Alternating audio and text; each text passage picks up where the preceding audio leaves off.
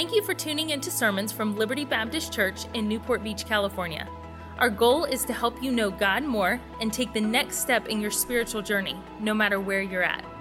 If you have questions about God or about Liberty, you can connect with us at libertybaptistchurch.org. We pray that the Lord will use this message to be a help and encouragement in your life.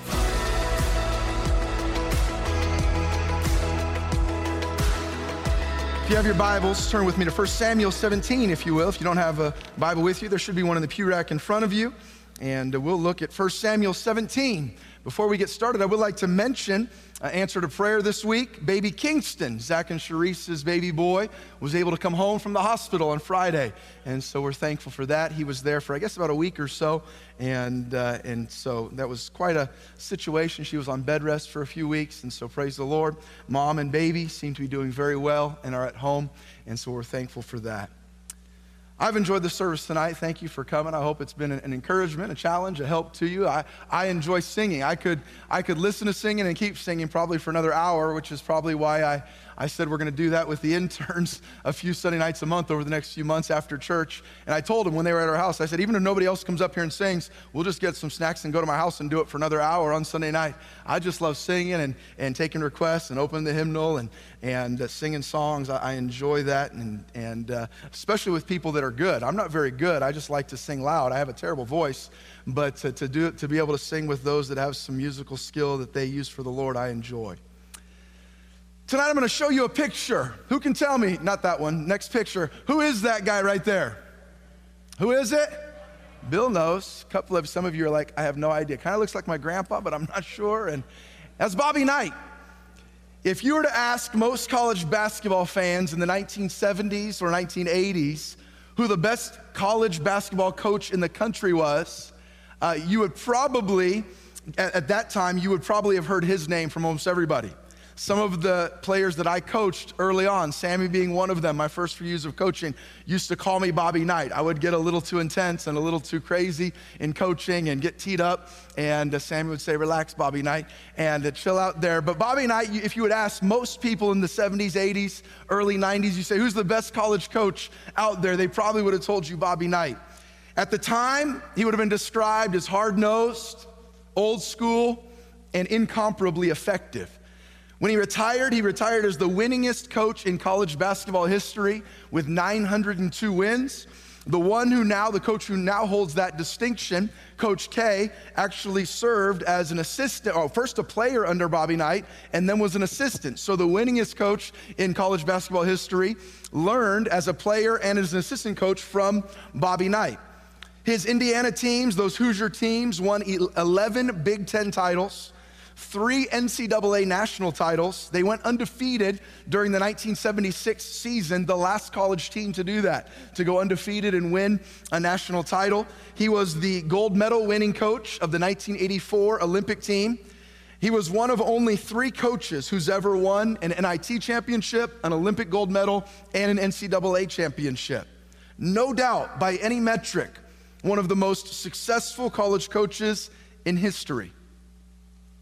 The interesting thing is, there's not a single college or pro sports team that in 2021 would hire a leader like him today. There's now a new type of leader.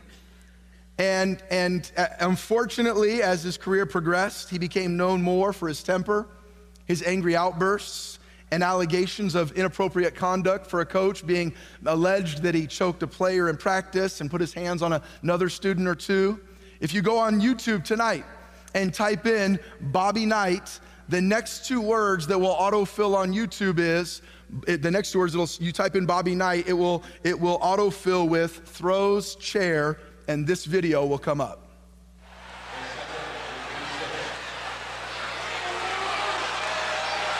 Fred Jaspers now chasing Bobby Knight back to his chair. And he's got him right there. There's the tee. Technical against the bench and against Bob Knight.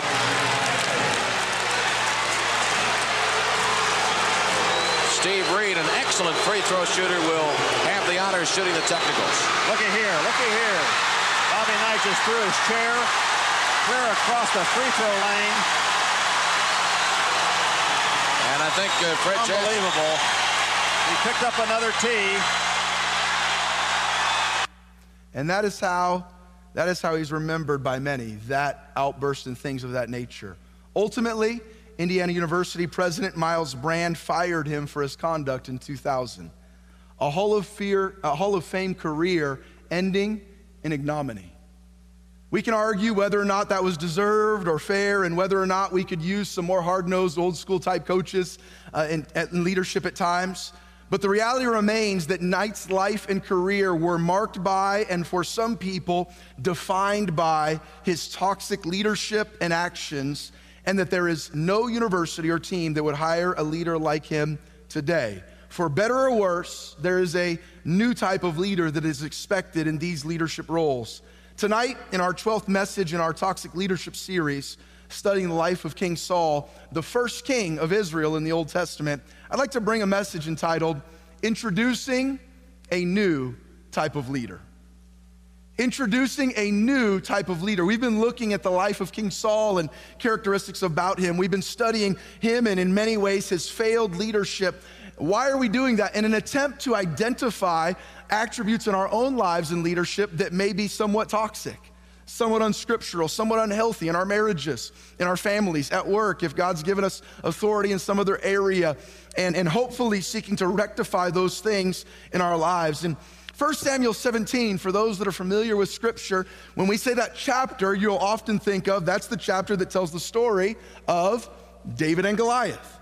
But there is actually a lot we can learn about the life and leadership of King Saul in this passage that is known for David and Goliath. The story of David and Goliath in chapter 17 covers 58 verses. We're not going to cover them all tonight. For the sake of time, we're only going to read a few of those. I think most of us know the main points of that story. But in this story, when the leaders, it is in this story that the leadership of David, a new type of leader, really comes onto the scene in a public way. David's already been anointed by Samuel as the future king of Israel, but he's not assumed his position yet. He's an unknown shepherd, the youngest of 8 sons of Jesse. He bursts onto the national scene of Israel here in 1 Samuel chapter 17, and it's here that we're introduced to a new type of leader. Before this, Israel's only known one king, King Saul. His spirit, his personality, his style is all they know. That is what a king is. Whatever King Saul has done, they have nothing to compare it to. That's what a king does for the nation of Israel. And David shows them, the Bible describes him as a man after God's own heart. David shows them that a leader can look different than King Saul, that a national leader can act differently, can have a different heart, and could lead in different ways. And I want us to see the contrast tonight between King Saul. My message is going to contrast the lives of King Saul and the future King David. And I want us to take inventory in our own lives and ask, which one do I more closely resemble? Tonight we're going to look at and we're going to see a toxic king and a godly shepherd. And by the way, if you have any area of influence or leadership, you still are faced with those two choices today. Am I going to lean more toward that of a toxic king or a godly shepherd? Who are you going to be tonight? And I want us to ask that question, will we be toxic kings or queens or godly shepherds? And I want us to look at that. I'm going to start tonight. We'll look at chapter 17, verses 1 through 11, and look at what are the characteristics of a toxic king. Look at verse number 1, if you will. Follow along, please, and see the scripture for yourself. The Bible says, now the Philistines, these are the enemies of Israel, gathered together their armies to battle, and were gathered together at Shoka, which belongeth to Judah, and pitched between Shoka and Azekah and Ephes-dammim. And Saul and the men of Israel were gathered together and pitched by the valley of Elah, and set the battle in array against the Philistines. So Saul, this national military leader, has all of his armies in array. And the Philistines stood on a mountain on one side. I've stood there in Israel at this spot. Israel stood on a mountain on the other side, and there was a valley between them.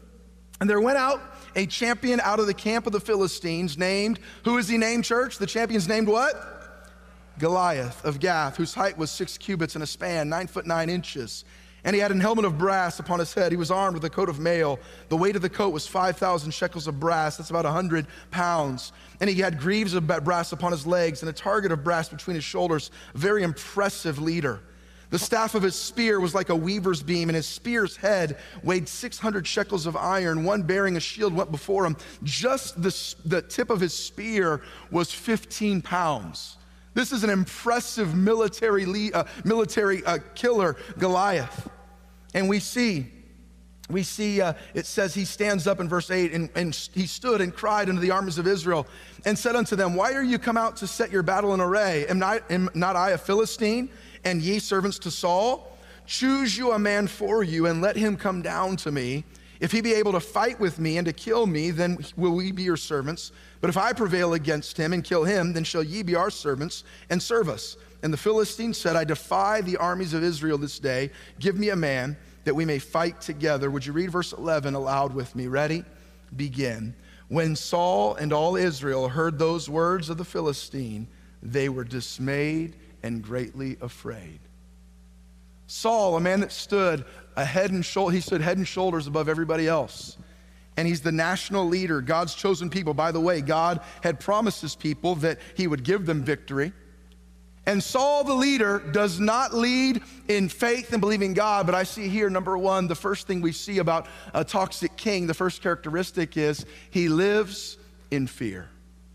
You see this all through the story of King Saul's reign. When he can't figure it out, he lives in fear. And fear is a terrible posture for any leader. To operate out of fear or to lead by fear. Sometimes as leaders, we lead from fear. We're scared of what might happen. And almost always when you lead from fear, you will end up using and abusing those that you lead. You will manipulate because you're always viewing everybody as they're out to get you. Who's trying to hurt me? Who's trying to destroy my kingdom? And it sabotages every relationship. If you're at work and you're leading from fear, this one's trying to get me, and that one, you will end up with divisive and distant and really toxic relationships at home if you lead this way. But not only do leaders sometimes lead in fear themselves, sometimes they lead by fear.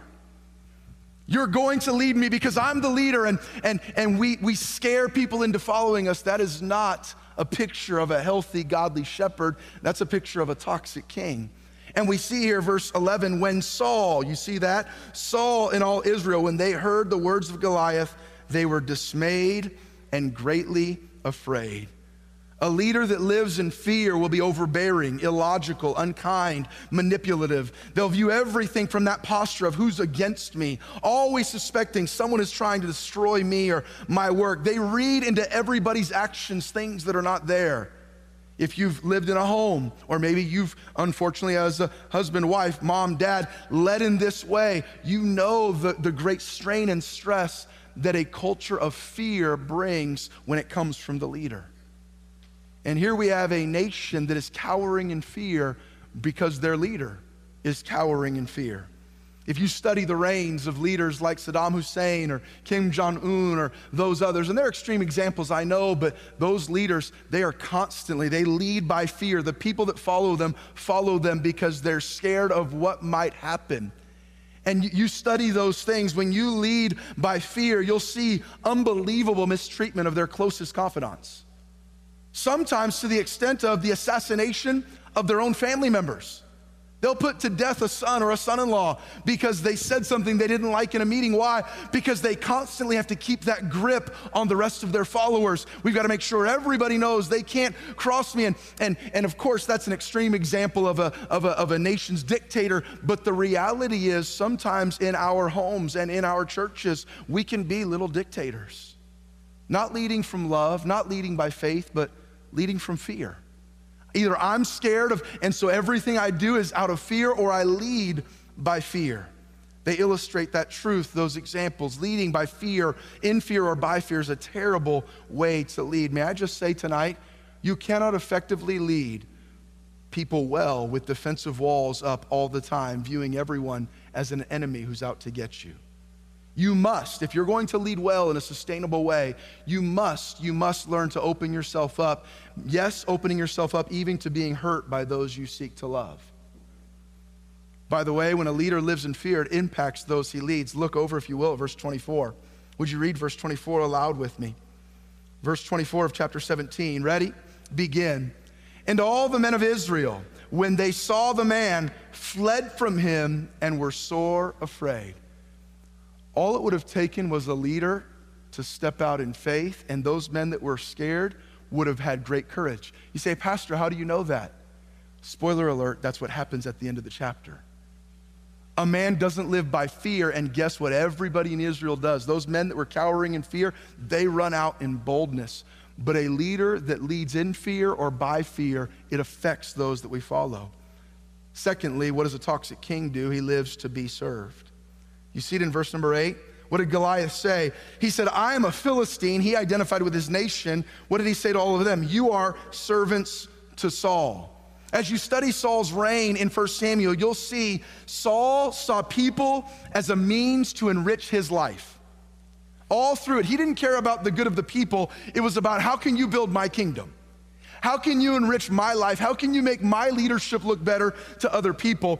He was willing to do whatever it took to take advantage of any person, to manipulate anyone in any way that he could, as long as his name got lifted up. That is what we see with King Saul. We see him living to be served. And we heard a great message, so I don't need to preach one on it tonight. We heard a great message on Tuesday night about the need to serve. Pastor Patterson showed us the example of Jesus Christ. But you want to have and he talked about this, but you want to have a better marriage? Live to serve, not be served. You want to have a better family, a better home? Live to serve parents, your children, and children live to serve your parents. You want to have a better classroom at school? Teacher, live to serve your students, and students live to serve your teacher. When we live to serve one another, by love, serving one another, there's great health that comes. When we live to be served, people are always pawns that we're looking to figure out how we can get more out of them. Number 3, look at verse number 25. Verse 25 in chapter 17, it says, and the men of Israel said, have you seen this man that has come up? Surely to defy Israel is he come up, and it shall be that the man who killeth him, the king will enrich him with great riches, and will give him his daughter, and make his father's house free in Israel. Number 3, what does a toxic king do? It kind of goes along with point 2. He uses others to build his kingdom. It was basically a suicide mission to go out against Goliath in their minds. How do we know this? Because Saul said, I'll make your family independently wealthy. I'll give you my daughter to be your wife. Again, by the way, a toxic leader will even use their own family as pawns to enrich themselves. I'll sacrifice my daughter. I don't care if she doesn't want to marry whoever does it. You can have her.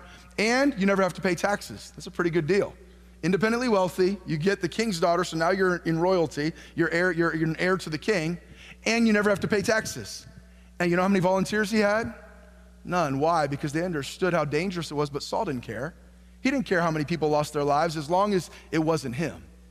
I don't mind sacrificing your life, but I'm not going to step up as a leader and step out as a leader. Oh, I'll sacrifice your life, but we're not going to sacrifice my life there. And a toxic king uses others to build his kingdom. It was obvious that this was a dangerous mission, but Saul didn't care who it cost. And then lastly, the last thing we see about toxic kings, verse 33. Notice what the Bible says in verse 33. David stands up and says, I'm willing to do it. In verse 33, it says, and Saul said to David, thou art not able to go against this Philistine to fight with him. Why? For thou art but a youth, and he a man of war from his youth. David, you're just a shepherd. You're not even old enough to join the military yet.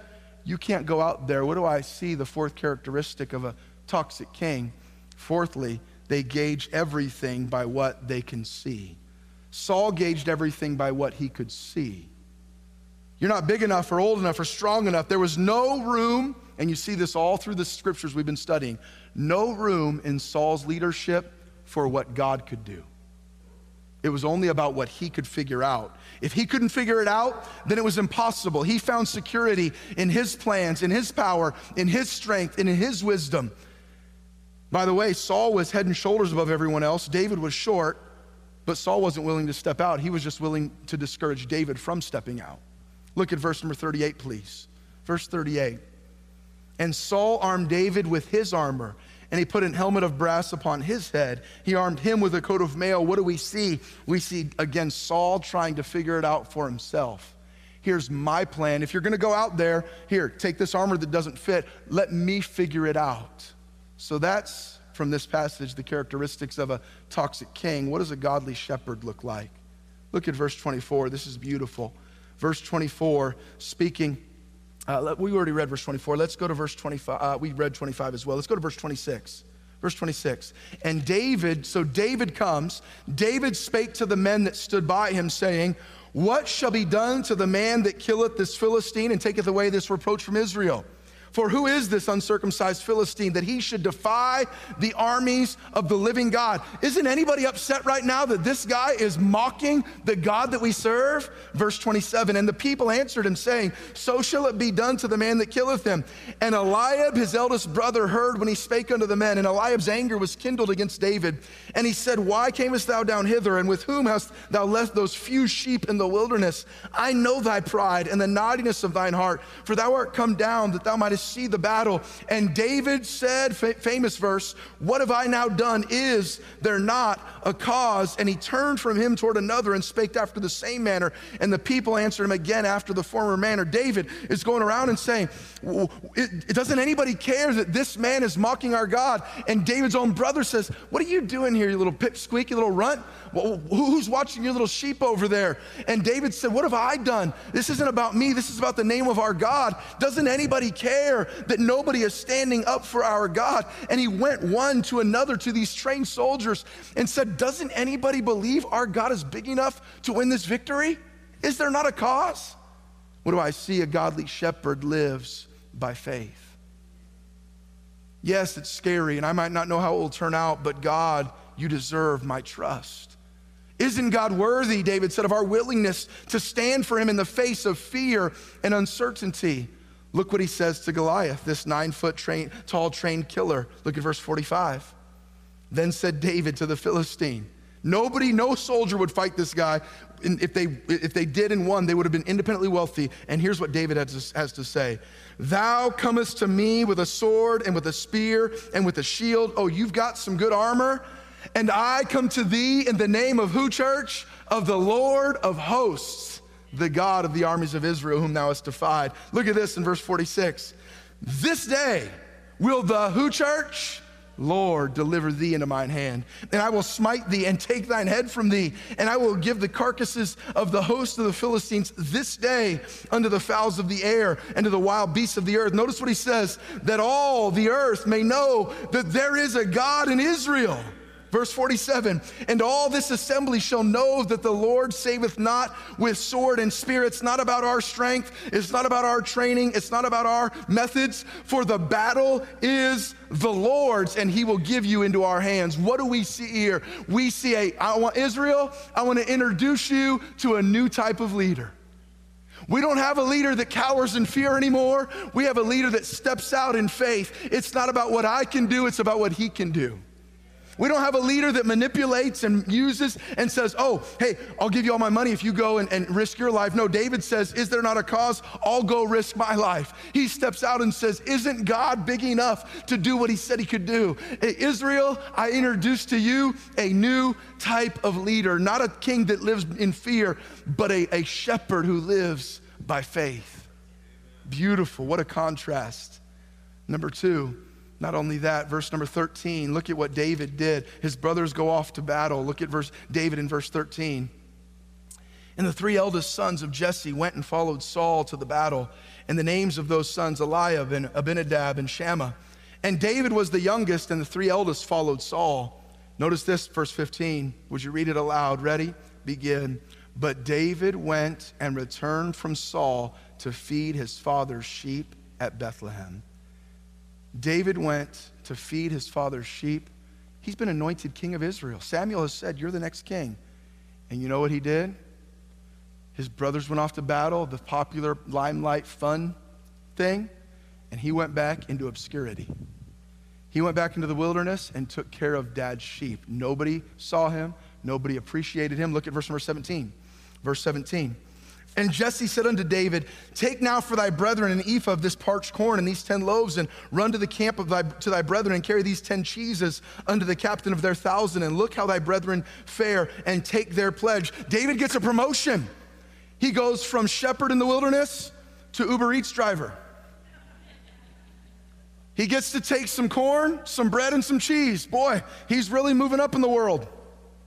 And you know what David, the Bible says, when his dad told him, you know what it says about David? And he ran. What do we see here? What was David's posture as a leader? He didn't live to be served. He lived to serve. You want me to do something that nobody sees? I'm happy to do it. You want me to take care of the sheep, Dad? It doesn't matter that I've been anointed king. Oh, there's a cheese delivery. We've got a Instacart from Whole Foods, the organic cheese coming to the battle. I'll do that. Whatever it takes. I'm happy to serve. Israel, I'd like to introduce you to a new leader. Look at verse number 20. And David rose up early and left the sheep with the keeper and went and as Jesse had commanded him. And he came to the trench as the host was going forth to fight and shouted for the battle. David gladly and wholeheartedly served his father and his brothers, even after he had been the one anointed as the next king of Israel. I don't know about you, I'd say that's a new type of leader. Saul, you serve me, you come be in my house. He even did that to David when he liked David's harp playing. Hey, Jesse, I want David to stay in my house so I can have him play whenever I want to. David exists to serve me. His music exists to serve me. David said, I exist to serve my father and my brothers. Number 3, what do we see about David in verse 26? Notice verse 26, we've read it already. And David spake to the men of Israel, and he says at the end, how are we going to let him defy the armies of the living God? Number 3, a godly shepherd uses his life to build God's kingdom. Is there not a cause?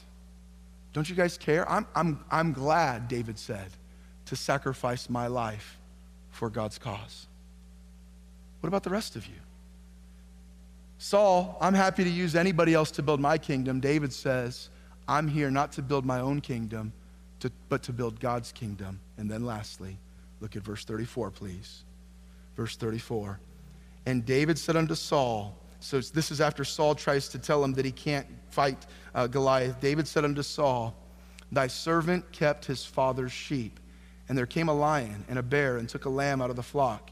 And I went out after him and smote him and delivered it out of his mouth. And when he arose against me, I caught him by his beard and smote him and slew him. Thy servant slew both the lion and the bear, and the uncircumcised Philistine shall be as one of them, seeing he hath defied the armies of the living God. Now look at it here. So it sounds like David's bragging on himself. Look what he says in verse 37. David said, moreover, the Lord that delivered me out of the paw of the lion and out of the paw of the bear, he will deliver me out of the hand of this Philistine. And Saul said to David, go, and the Lord be with thee. I see here a godly shepherd gauges everything by who God is. Saul gauged everything by what he could see. David gauged everything by who God was. He didn't look and say, well, you're right, Goliath the Philistine is pretty scary. You're right, I can see why you guys don't want to fight. No, what did David say? God's been faithful in the past, why wouldn't he be faithful today? God's won victories in the past, why wouldn't he win a victory today? The same God that I served in the wilderness is the God that I serve here at the Valley of Elah. The God that delivered me out of the hand of the lion and the bear. Why can't he do that to the Philistine? Why don't we believe that God is big enough? He said, Israel, I'd like to introduce to you a new type of leader. And I read this statement this week and I like it. David had access to the power of an extraordinary God because he didn't think he was extraordinary himself. David had access to the power of an extraordinary God because he didn't think he was extraordinary himself. God, I'm nothing, but you're everything. So if you'll use me, I'll do whatever you want. I'll give my life. David focused on who God was, not what David could do. And if God has protected us before, he can protect us again. If God can win that small victory in my life, he can win this big victory in my life. David was like, what's wrong with you guys? Don't you serve the same God I do? Unlike Saul, David found his security in God's plan and God's power, not his own plan and his own power. Where did Saul find his security? In his armor, in his armies, in his experience, that's where Saul found his power. Where did David find his power and his security? God. You see it over and over again. God can do this. God can do this. Saul said, it's got to all make sense to me. I've got to be strong enough or I'm not going to do it. David said, I'll let God figure it out. He's strong enough. I like what one commentator I read this week said of this passage. Only one person in our lives can be seen as great. It is either God or us. I want to let that sink in. Only one person in our lives can be seen as great. It's either God or us. The commentator went on to say, this is a strong blow to many of us who have been fed a steady diet of praise. Our parents, teachers, and peers have convinced us that we are distinguished, extraordinary, and just plain awesome. And perhaps we are more talented than some others around us. But the danger of relying on our talents and skills is that we run the risk of following Saul, not David. When it comes to making lasting impact in God's kingdom, no one has what it takes, no matter how talented. This is why David, even after he becomes a king, can pen a song like Psalm 23. He sees himself as a sheep, and sheep are dumb. They focus on the patch of grass immediately in front of them and know nothing else. Essentially, every predator alive can easily dispatch a sheep. Listen to this. If a sheep thrives, it is always because of the care of the shepherd, not the skill of the sheep. If a sheep thrives, it is always because of the care of the shepherd, not the skill of the sheep. David knew this intimately, that the Lord was his shepherd, and he embraced his sheeply role. I gauge everything by who God is. Hudson Taylor, the founder of the China Inland Mission, said all of God's giants have been weak men who did great things for God because they reckoned on his being with them. Oh, that we would have more leaders like David who seek and live in the power of God, not our own power. I'd like us to take a snapshot of that and ask ourselves, what describes me in my life in leadership? Do I live in fear more often, or do I live by faith? Do I live to be served, or do I live to serve? Do I use others for what I can get out of them, or do I use my life to serve God and others? Do I gauge everything by what makes sense to me, and what I can see, or by who God is? Maybe you or I at times have been a leader that looks a little more like a toxic king than a godly shepherd. We can be a new type of leader. By the way, the toxic king model of leadership is sometimes effective and sometimes successful. There have been toxic kings that have built big businesses. There have been toxic kings that have pastored big churches. There have been toxic kings that have found great success in the world for a season. The toxic king model of leadership is sometimes effective and seemingly successful. Saul won some amazing victories, but much like Bobby Knight, his life and leadership ended in disgrace with a great stain on his legacy. The godly shepherd model of leadership is sustainable and spiritual, and most like the great shepherd, Jesus Christ.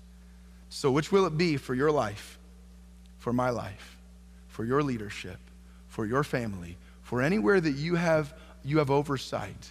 What's going to be the culture? A toxic king or a godly shepherd? Thank you for listening to Messages from Liberty. Tune in next week for more Bible teaching, or subscribe on iTunes to stay up to date with our current series.